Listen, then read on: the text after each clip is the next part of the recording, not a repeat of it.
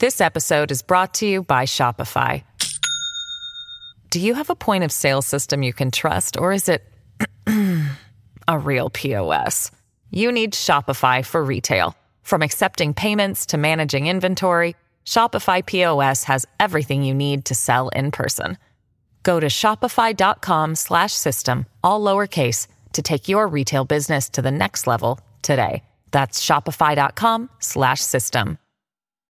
Tonight on Huckabee, economist Stephen Moore, former Trump attorney John Eastman, the Queen of Clean, Shonda Pierce, platinum country music star Ray Lynn.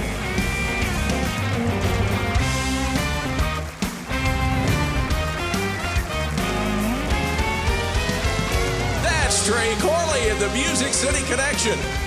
And I'm your announcer, Keith Bilbrey. And now, here's Mike Huckabee!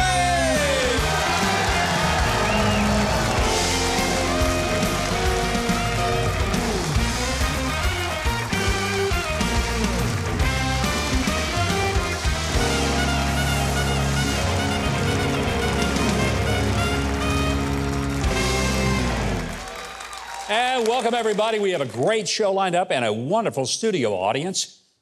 What else there is to love than that?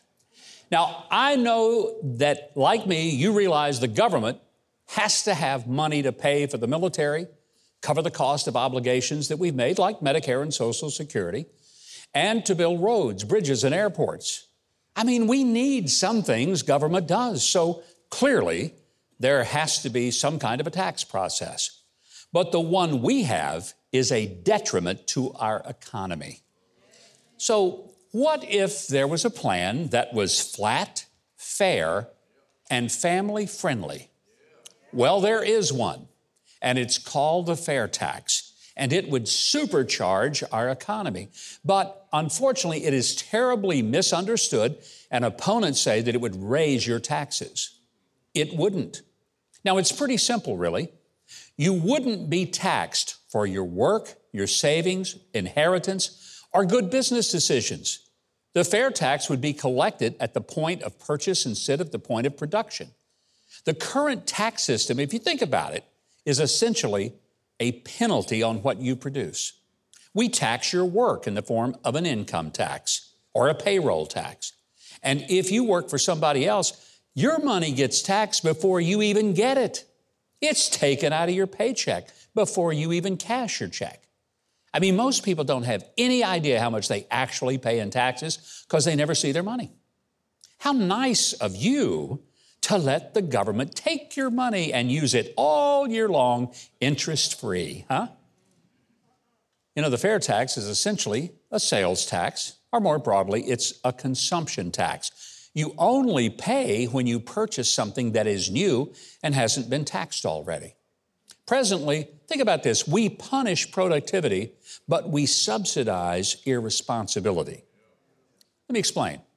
If I invest in something that increases in value, which means I made a smart investment, I pay capital gains taxes for that. But if I invest in something that loses money, I can write that off of my taxes. Get that? Successful investments are punished. Failed investments are rewarded. Only the government could create something so stupid. You know what makes a strong economy? Work. Investments in businesses, savings, even putting aside some money to leave for your family to get started with a house or a business. And maybe even saving enough to give to a charity that you love at your death. But we tax every bit of that.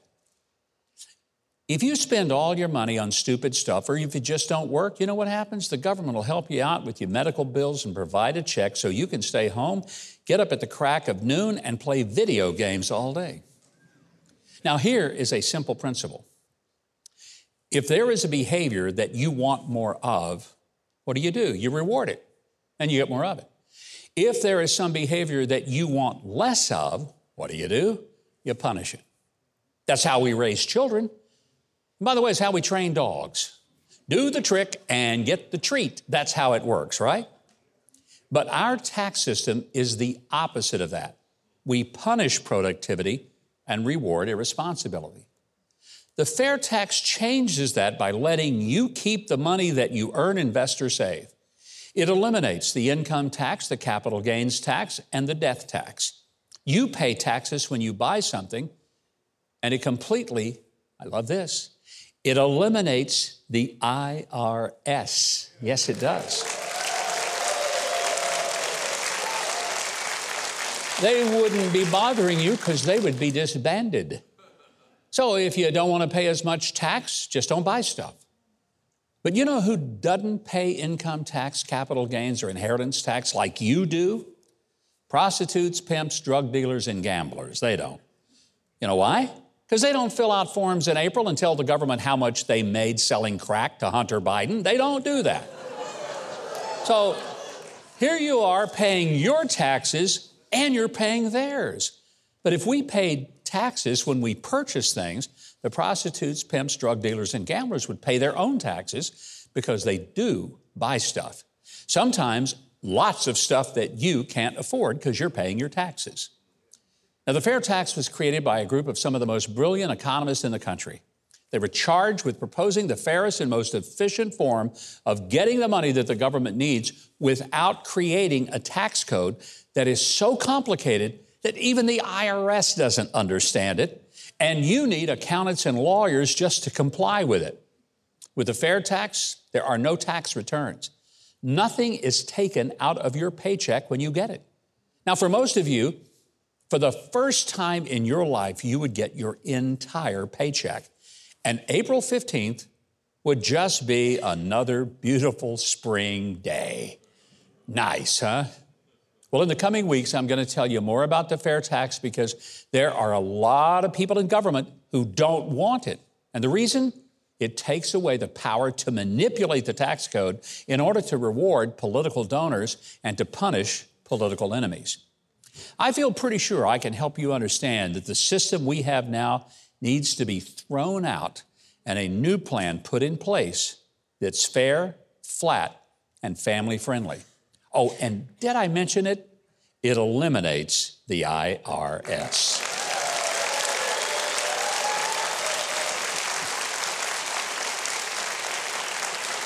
As inflation continues to eat up Americans' paychecks, Joe Biden takes no blame for it. That's what he said this week.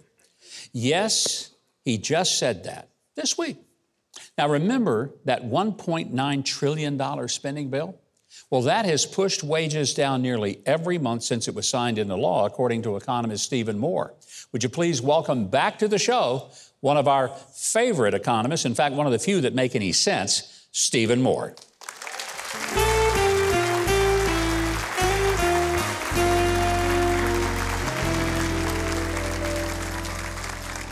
Well, you just wanted me on the show because I love the fair tax. You know? Well, you know, that's true, but you're a smart guy, and that's why you love the fair tax. Look, I know politically it's going to be a hard sell and a heavy lift. You know why?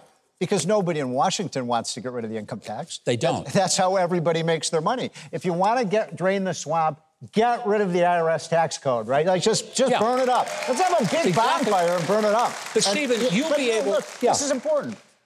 The congressmen buy and sell favors with the tax code. That's what Joe Biden does. That's what members of both parties are doing. Republicans do it, and too. And that's why they don't want to get rid of it. So what you're doing is trying to create this kind of populist revolt around the country against... By the way, we wouldn't have to hire 87,000 new IRS agents if we had your system. You know, and you understand better than most people because you were there when a lot of these economists were first, and they were very smart people, and they weren't charged with finding a way to get more money for the government, just get what we have to operate as we're operating. But paying at consumption does make a huge difference because, sure does. As you just pointed out, Congress can no longer say, hey, you gave to my campaign, I'm going to get you a nice little carve out in the tax code so your company doesn't have to pay as much as your competitor. People don't understand. That's how Washington works. That's right. Now we have a tax code, that is over 80,000 pages long when you include the legalese. Yeah. Most people can't understand it. The people at the IRS can't understand it. If you call the helpline at the IRS, they're not going to provide you any help if you can get through to them. I've talked to IRS agents, by the way, who say, I love the fair tax, because they don't even understand it. So let me make another point, though, that I think is really important for America. Can you imagine what this would do to our economy, Mike? Yeah. I mean, we would beat the pants off the Chinese if we didn't have any income tax. Russia, all these other countries would look at, you would have money flowing into the country.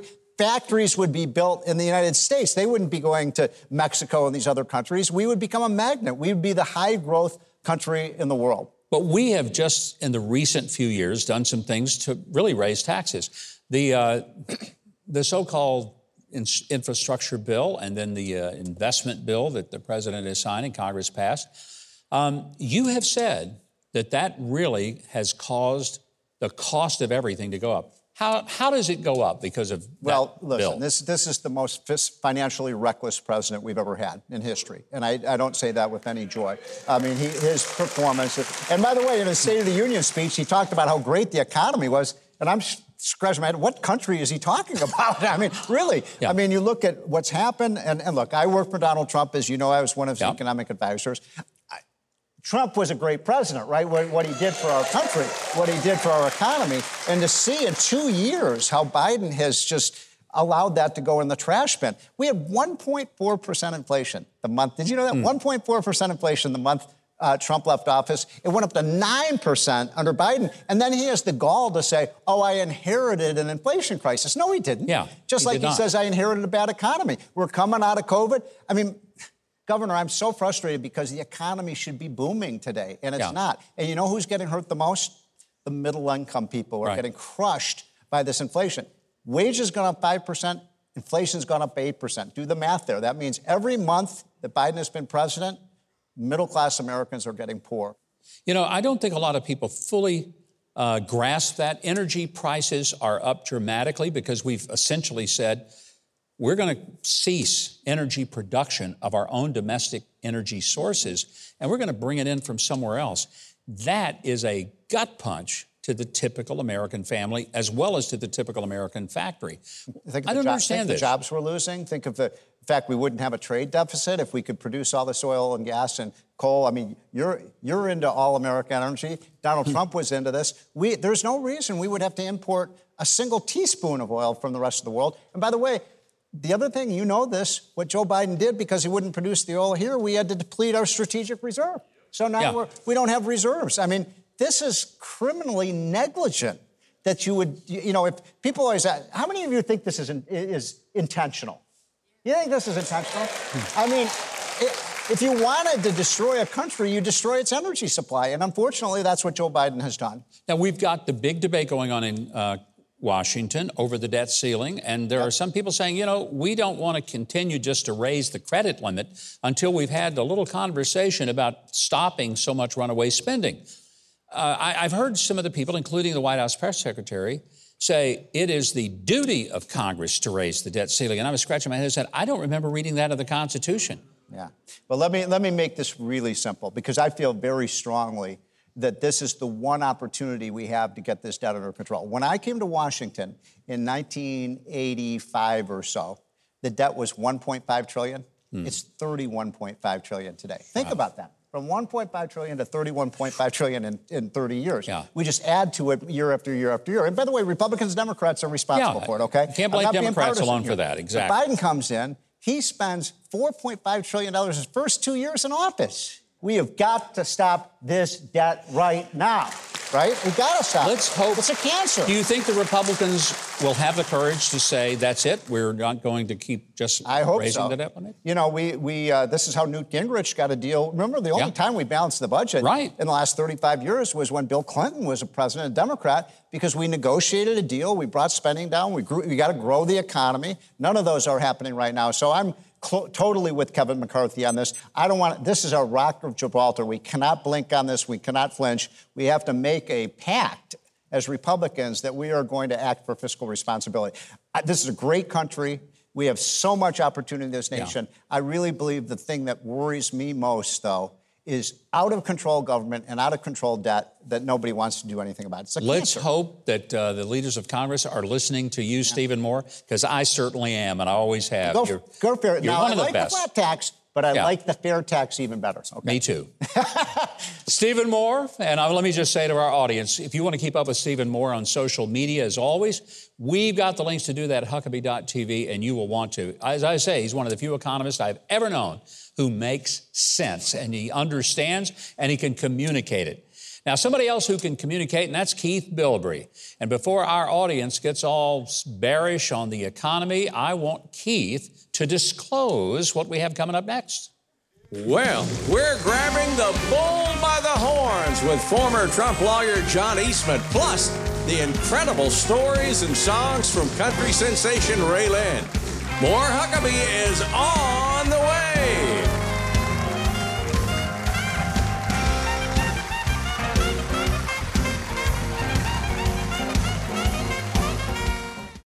This episode is brought to you by Shopify.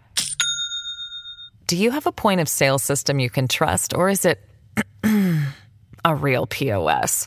You need Shopify for retail. From accepting payments to managing inventory, Shopify POS has everything you need to sell in person. Go to shopify.com/system, all lowercase, to take your retail business to the next level today. That's shopify.com/system. Samaritan's Purse is on the ground doing some incredible work to help the lives and livelihood of so many people all over the world. And when you give to Samaritan's Purse, you're not only helping to meet the physical and immediate needs of a whole lot of people, but you're speaking the love of Christ into their hearts. I hope you'll be a part of this great work that they're doing by visiting the Samaritan's Purse website, or you can pick up the phone and you can call them and make a generous contribution to what they're doing to help people. Thanks, and God bless. Well, Dr. John Eastman is a constitutional scholar. He's the former dean of Chapman University's law school, and he also served as President Donald Trump's attorney on election law in 2020. Now he's facing disciplinary actions from the California Bar Association for what they say were efforts to overturn the election and for his role at the January 6th riot at the Capitol. Dr. Eastman says these complaints from the California Bar are distortions, half-truths, and outright lies. He's here tonight to set the record straight and tell his side of the story. Please welcome to the show, Dr. John Eastman. Good to have you here, John. Thank you very much. When I first started hearing about the things that were happening, I'm thinking, wait a minute, let me see if I get this right. They're not going after the people they say were responsible for January 6th, are responsible for any issues in the election. They're going after the attorneys representing. And I'm thinking, everybody is entitled to legal representation. Even a serial killer is entitled to that. Well, the terrorists at Guantanamo Bay got legal representation, but that we paid for. Yeah, exactly.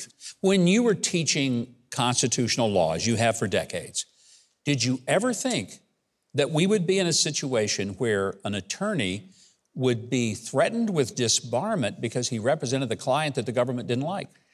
No. In fact, my daughter that year gave me the brief we filed in the Supreme Court. She had it framed for me and put it up as a Christmas present. She was so proud that I'd been asked to represent the President of the United States. And now you're just not supposed to do that because the government had decided the election was over and nobody's allowed to challenge it, no matter how clear-cut the evidence comes in of outright illegality and fraud. You're not allowed to talk about it because the government or the New York Times has decided that there was a different narrative that we're going to put out, and anybody that questions it, we're going to destroy. John, I have said I can't say definitively the election was rigged because I don't know. I haven't seen the evidence. But what I remind people, no one else has either.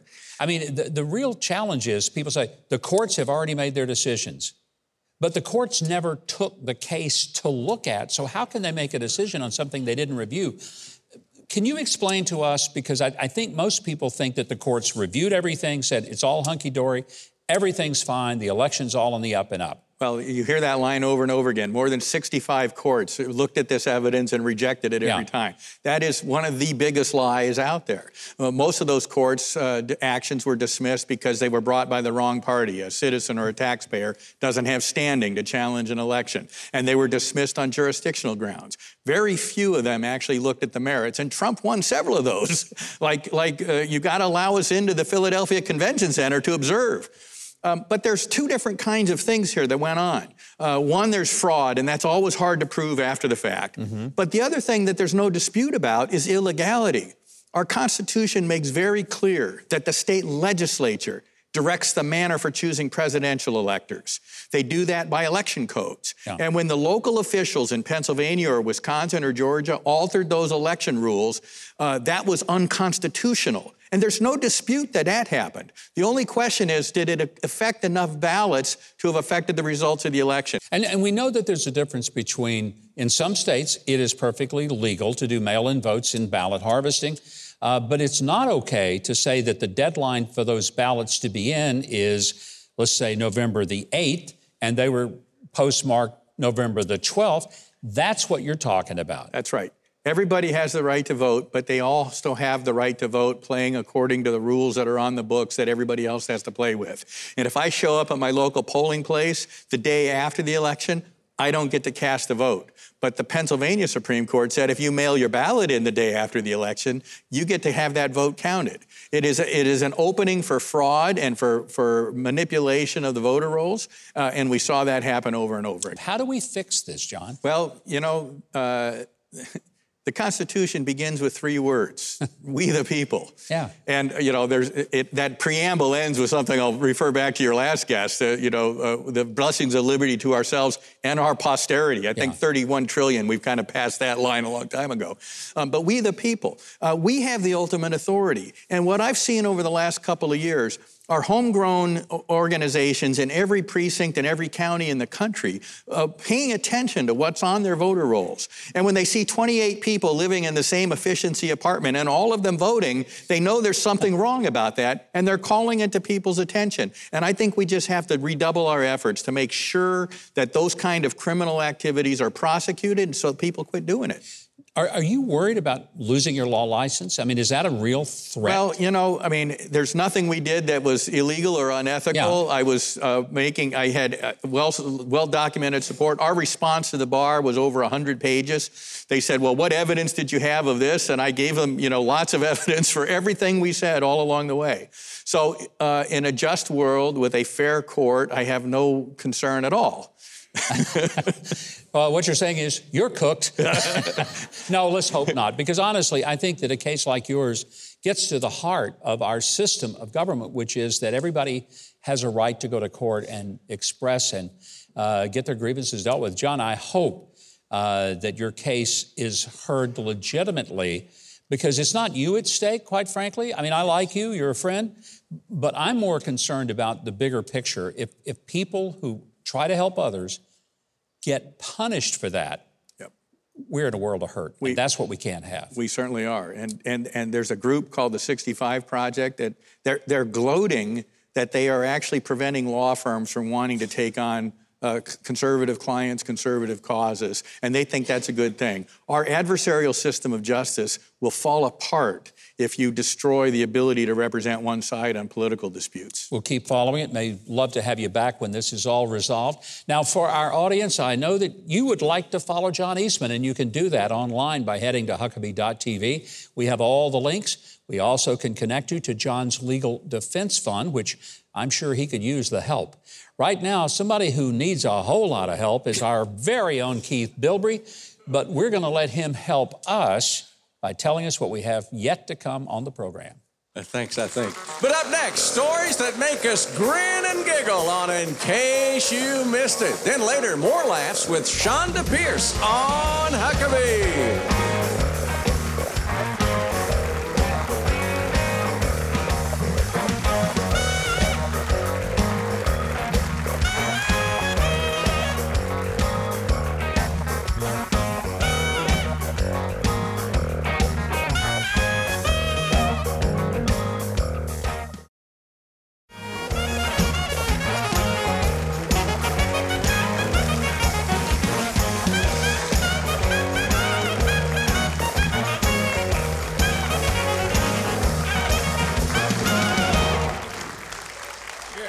You know, we have the best band in all of the country right here on our show. Trey Corley and the Music City Connection. Give them a big old hand. Thank you, sir. Well, from cheesy dreams to dangerous dogs, we're sinking our teeth into the week's weirdest news on In Case You Missed It.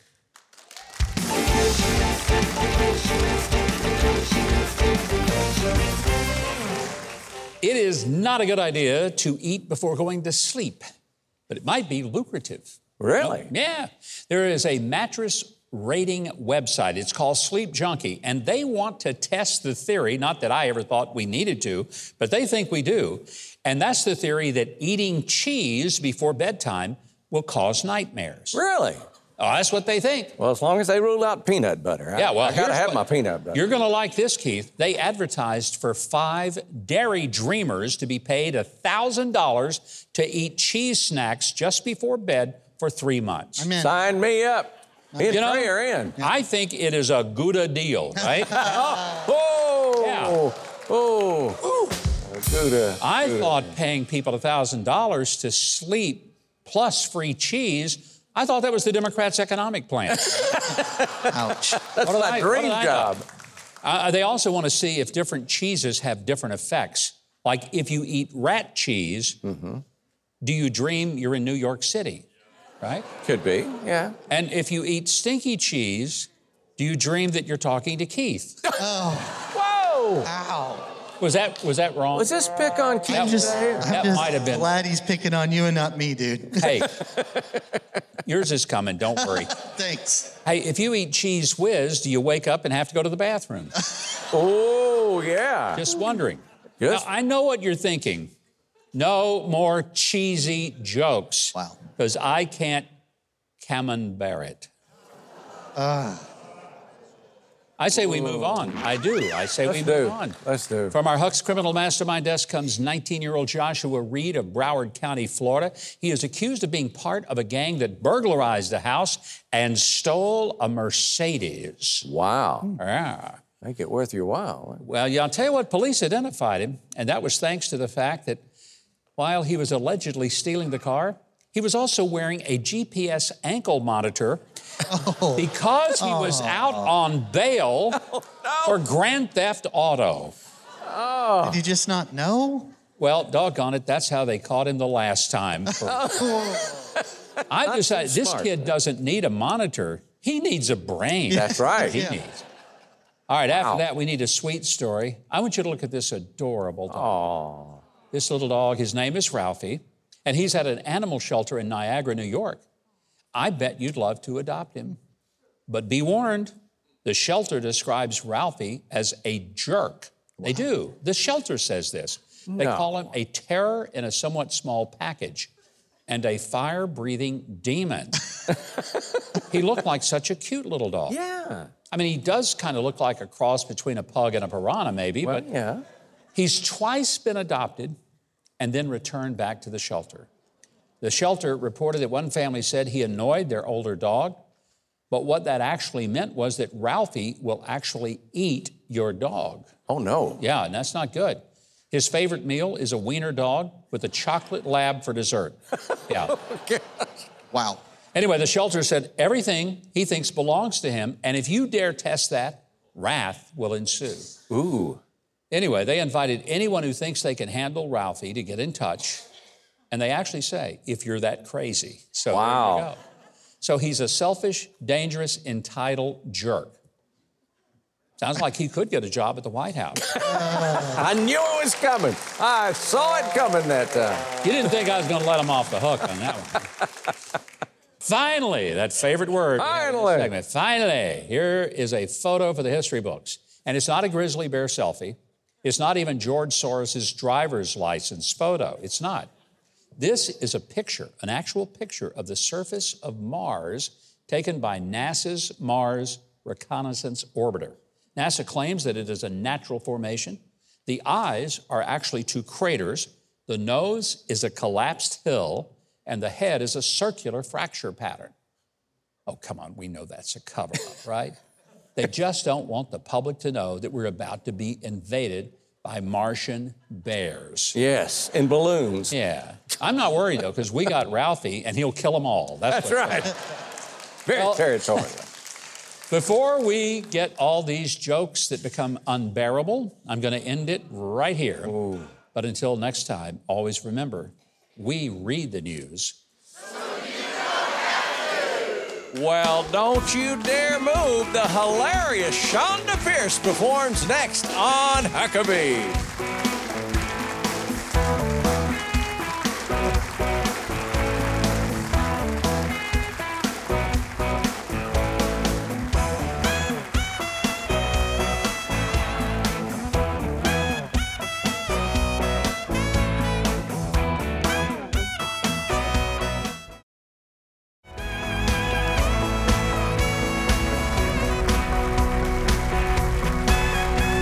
MikeHuckabee.com and sign up for his free newsletter and follow @GovMikeHuckabee on Twitter.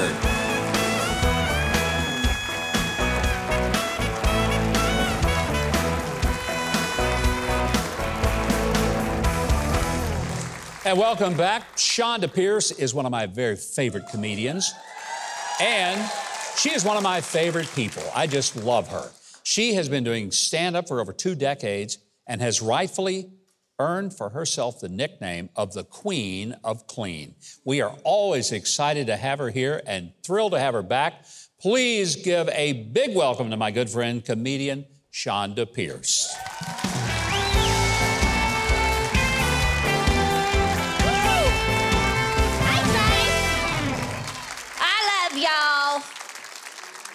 Yeah, I thought I was going to be late. I had Father McPherson at my house because we did an exorcism on the TV today because the Grammys were on last night. I'm telling you, and I wish I could think of something funny to say about it. It was just terrible. But I got all the demons out of my house. But it's because I adopted Ralphie, so... I might have more luck with Ralphie than I will a date. Y'all, I've been online again trying it for the second time because I lost like 3 pounds. And I could get on again. Maybe people wouldn't know who I was before. And, and I had a new wig. That helped for a while. And then I got on the line. This is the thing. I signed up for Plenty of Fish because I'm cheap. And the men on there are pretty cheap. And I built a new house, and I have a lake. So I thought, well, y'all find me somebody that likes to fish. Did you know Plenty of Fish, the dating site, has nothing to do with fishing? You can't put stuff on the internet, y'all. What is wrong with you? Don't take stupid pictures. And that even means Facebook. Girls, come on. I don't want to see your cleavage and your macaroni and cheese. I am so tired. I am so tired of excellent cooks in skinny waist, and they spend all day fixing that photograph. And if you put it out there, it never goes away. That's what they say. That picture is in the basement of Hillary Clinton's house right now. It's probably the screensaver on Hunter Biden's laptop. That's all I'm saying.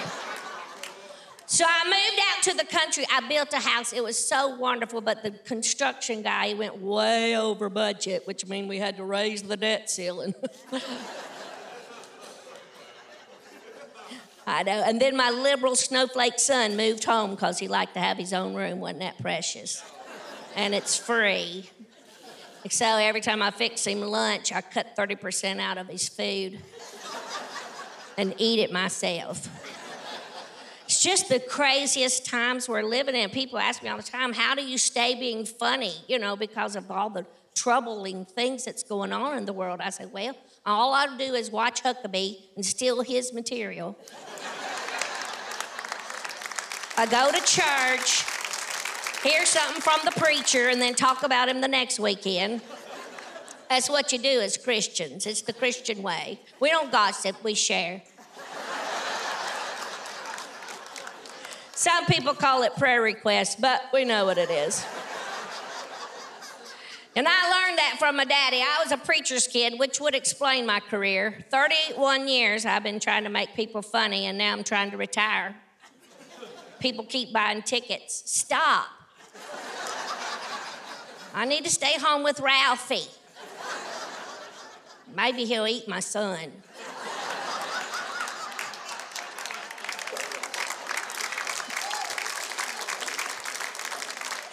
This has turned out to be a really sick show.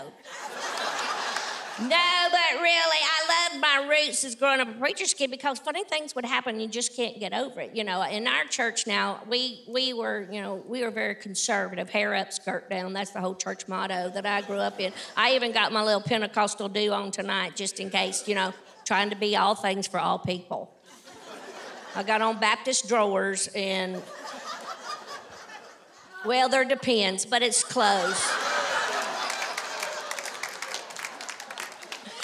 I wasn't going to wear Depends, but I was in such a hurry. I was so afraid, you know, when you walk and laugh and run at the same time. At my age, you need Depends. Y'all are a wonderful audience. It's always good to see you. Great to be here. Thanks for having me.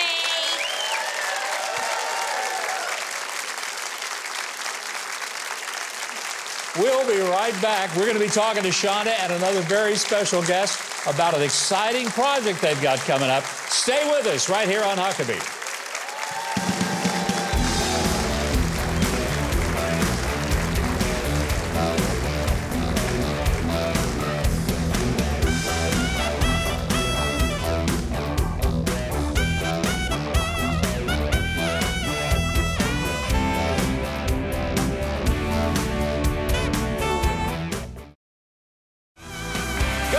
Huckabee.tv and get your very own made in the USA Huckabee mugs, t-shirts, and more.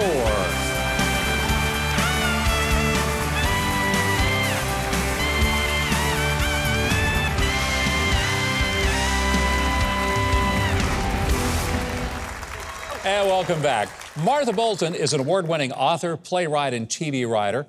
First female comedy writer for none other than Bob Hope. Yes, you heard me right, the Bob Hope. Now, her latest project is called The Confession Musical and is coming to theaters February the 20th. In this very film, you're going to see a new side of Shonda Pierce as she co-stars with John Schneider. Please welcome to the show Martha Bolton and now musical theater star Shonda Pierce.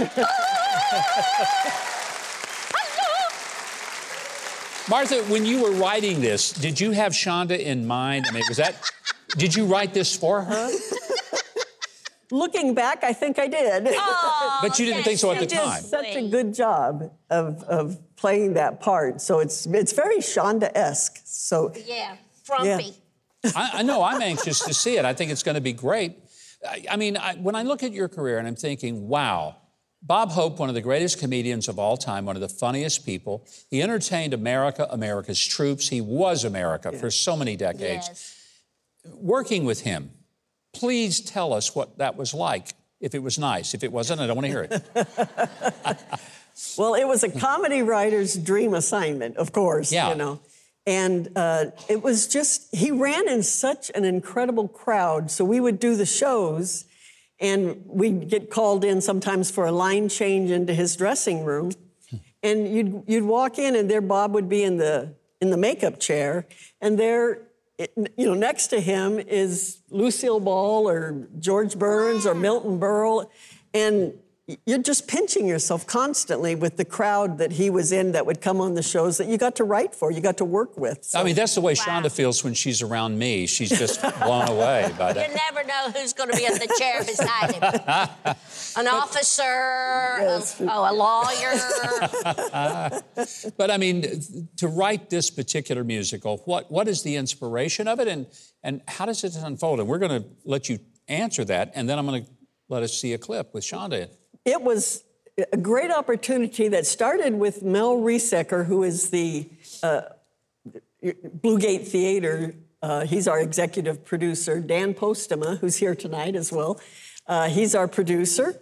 And Mel talked to Dan about doing Amish musicals. And so we chose Beverly Lewis's trilogy to do and had to adapt it to the stage. And then I picked out the places that I thought could tell the story. And then also it needed, because it is such a heavy topic, And I do serious stuff. yeah, there. You do serious stuff? Yes, it was serious. It was You should hard. get an Oscar for this. Yes, if I you did. should. If the Grammys can give out awards, I should get an award somewhere. Well, you know, you really had me, Martha, when you said an Amish Isn't it funny? music. I said, whoa. I'm The trying Amish to... are going to love this. Yeah, I'm wondering about that. One of my very favorite people, John Schneider, is in this, and Yes. we're going to show a scene. This is from the Confession musical, and you're going to see John Schneider and Shonda Pierce. Let's watch. There's no need for you to explain anything. I just want you to make sure that this one knows her place. Yes, sir, Mr. Bennett. Now go get a pillow for Miss Laura's back. Shoot. Yes, Mr. Bennett. Fulton, I know that you heard her, I hope. If she is Amish, I am the Pope. I never eavesdrop. Oh, give me a break. You always eavesdrop. Katie's a fake. I can't wait to see it. Now, it's going to be in theaters February the 20th. Yes, and they asked me to put on some pounds and to try to look like my mother. You look great. It was so, you know, it's hard work. Movies are easy, but stage is hard. And the curtain goes up and you don't stop till it's over. And these kids, you talk about talent. And the story, I know we say Amish musical, and I always go, there's got to be a better way to explain it. But the bottom line is, there is a piece of the storyline for everybody's life and for everybody's heart. Now, they can only see it that one night in the theaters. Is that Yes. right? The ConfessionMusical.com. Yeah. And then it'll eventually be on streaming, and we'll be able to see it over and over again. Yeah. It'll be Was on this Up fun for TV, you? yeah. Did you have It's a the good time? hardest work I ever did. Really? Well, I wish I had been a little more prepared, and I'd just gotten off the road, off tour, and went straight there and kind of did this. And John was mean. Oh, he's not mean. John Schneider's one of the Was. nicest guys I've ever known. He is a wonderful man. Yeah. And, you know, our mothers were in the same nursing home, so we've been friends for a long, long time. I mean, we didn't kill them or anything. They're in heaven now, and I think they're in the same heaven. But John and I, you know, and so to see him deliver lines, and he is really a snobby, great actor. mean person in this. I didn't like But it. that's his character. That's not John. I didn't like it. I'm not going to tell him you said that because I think he would be deeply hurt. He's a very sensitive man. No, he's not. Well, the Confession musical is in theaters February the 20th, and it's only on that date. So if you go to Huckabee.tv for a link, you can reserve your advance tickets right now, which you will want to do. And plus, I know you're going to connect to all of the things that Shonda is up to, which, by the way, you're going to not only be with me in Israel, you're going on a cruise with us this fall, aren't Yes. you? Yeah. Yes, I'm hoping to get in the wheel by the end of the year. That ain't happening. I just want to tell you now, that ain't happening. I may not even put my own kids in there. You sure ain't going in there. Right now, Keith, I know this is no laughing matter because you still have to tell us what's coming up. I'll do my best. Country music star Ray Lynn talks to Mike, then performs with Trey and the band. It's straight ahead on Huckabee.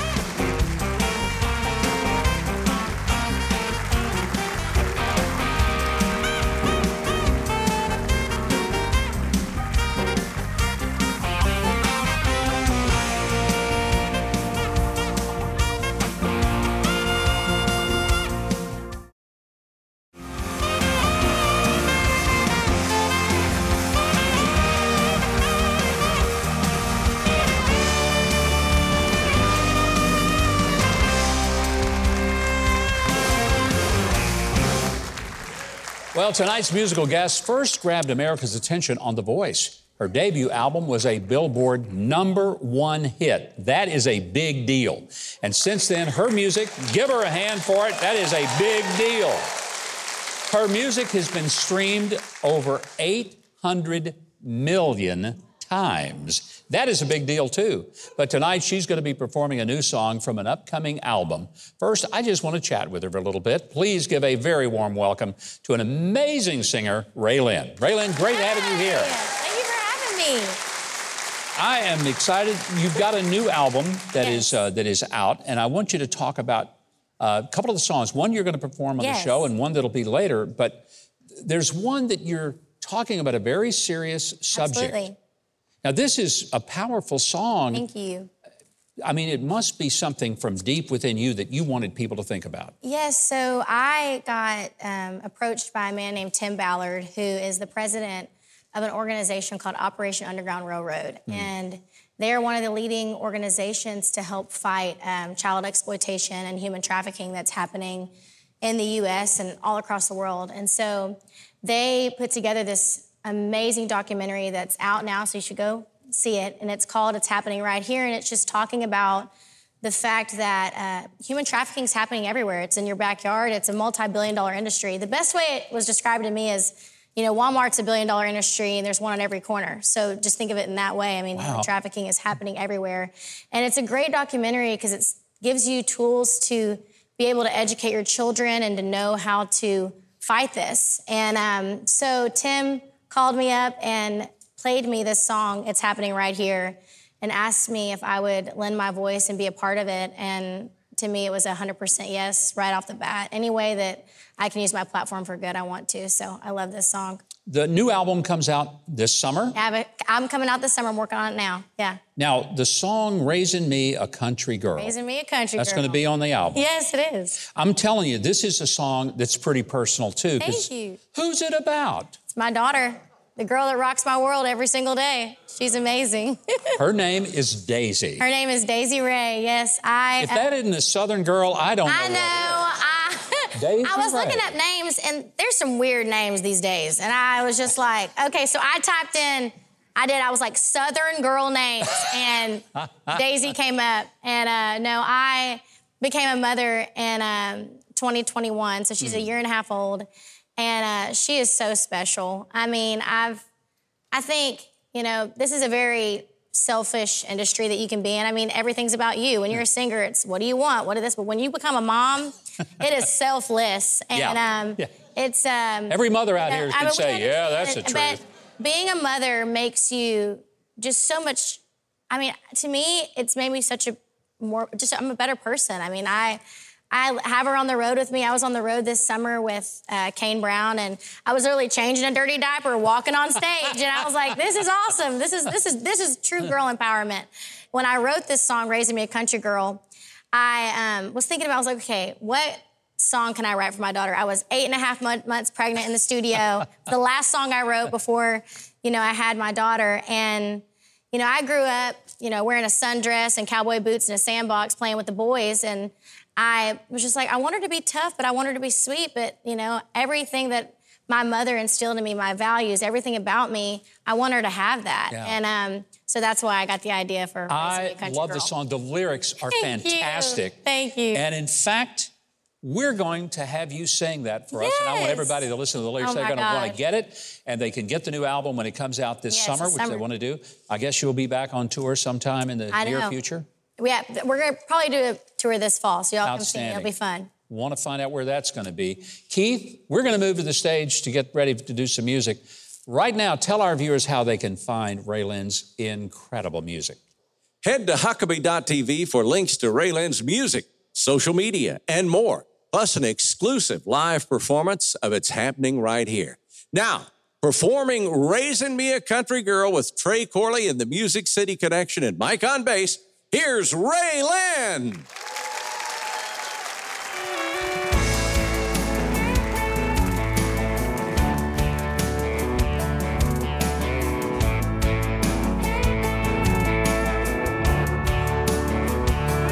Yeah, she's gonna have a Barbie Jeep, but she's gonna get it stuck in the creek with her dog named Dolly in the passenger seat with some red clay mud on her little bare feet. She'll have pink painted on her toes while she's drinking from the water hose. Growing up where the sweet corn grows, with her Sunday school down the road. 'Cause I'm raising me a country girl. Don't be fooled by her golden curls. She's sweet as sugar but tough as nails. Loving her daddy but giving boys. She didn't fall far from the tree. Every day I see a little more me. Yeah, I'm on my knees every night praying and thanking God I'm raising me a country country girl. Ooh, raising me a country girl. Ooh, she'll pick her own berries on the farm and want her pony in the barn. She'll watch hunting shows and love football and call her granddaddy Paw. 'Cause I'm raising me a country girl. Don't be fooled by her golden curls. She's sweet as sugar but tough as nails. Loving her daddy but giving boys. She didn't fall far from the tree. Every day I see a little more me. Yeah, I'm on my knees every night praying and thanking God I'm raising me a country girl. Ooh, raising me a country girl. Ooh, yeah, she's pretty as a picture in her summer dress, but she ain't scared of dirt and loves to fish.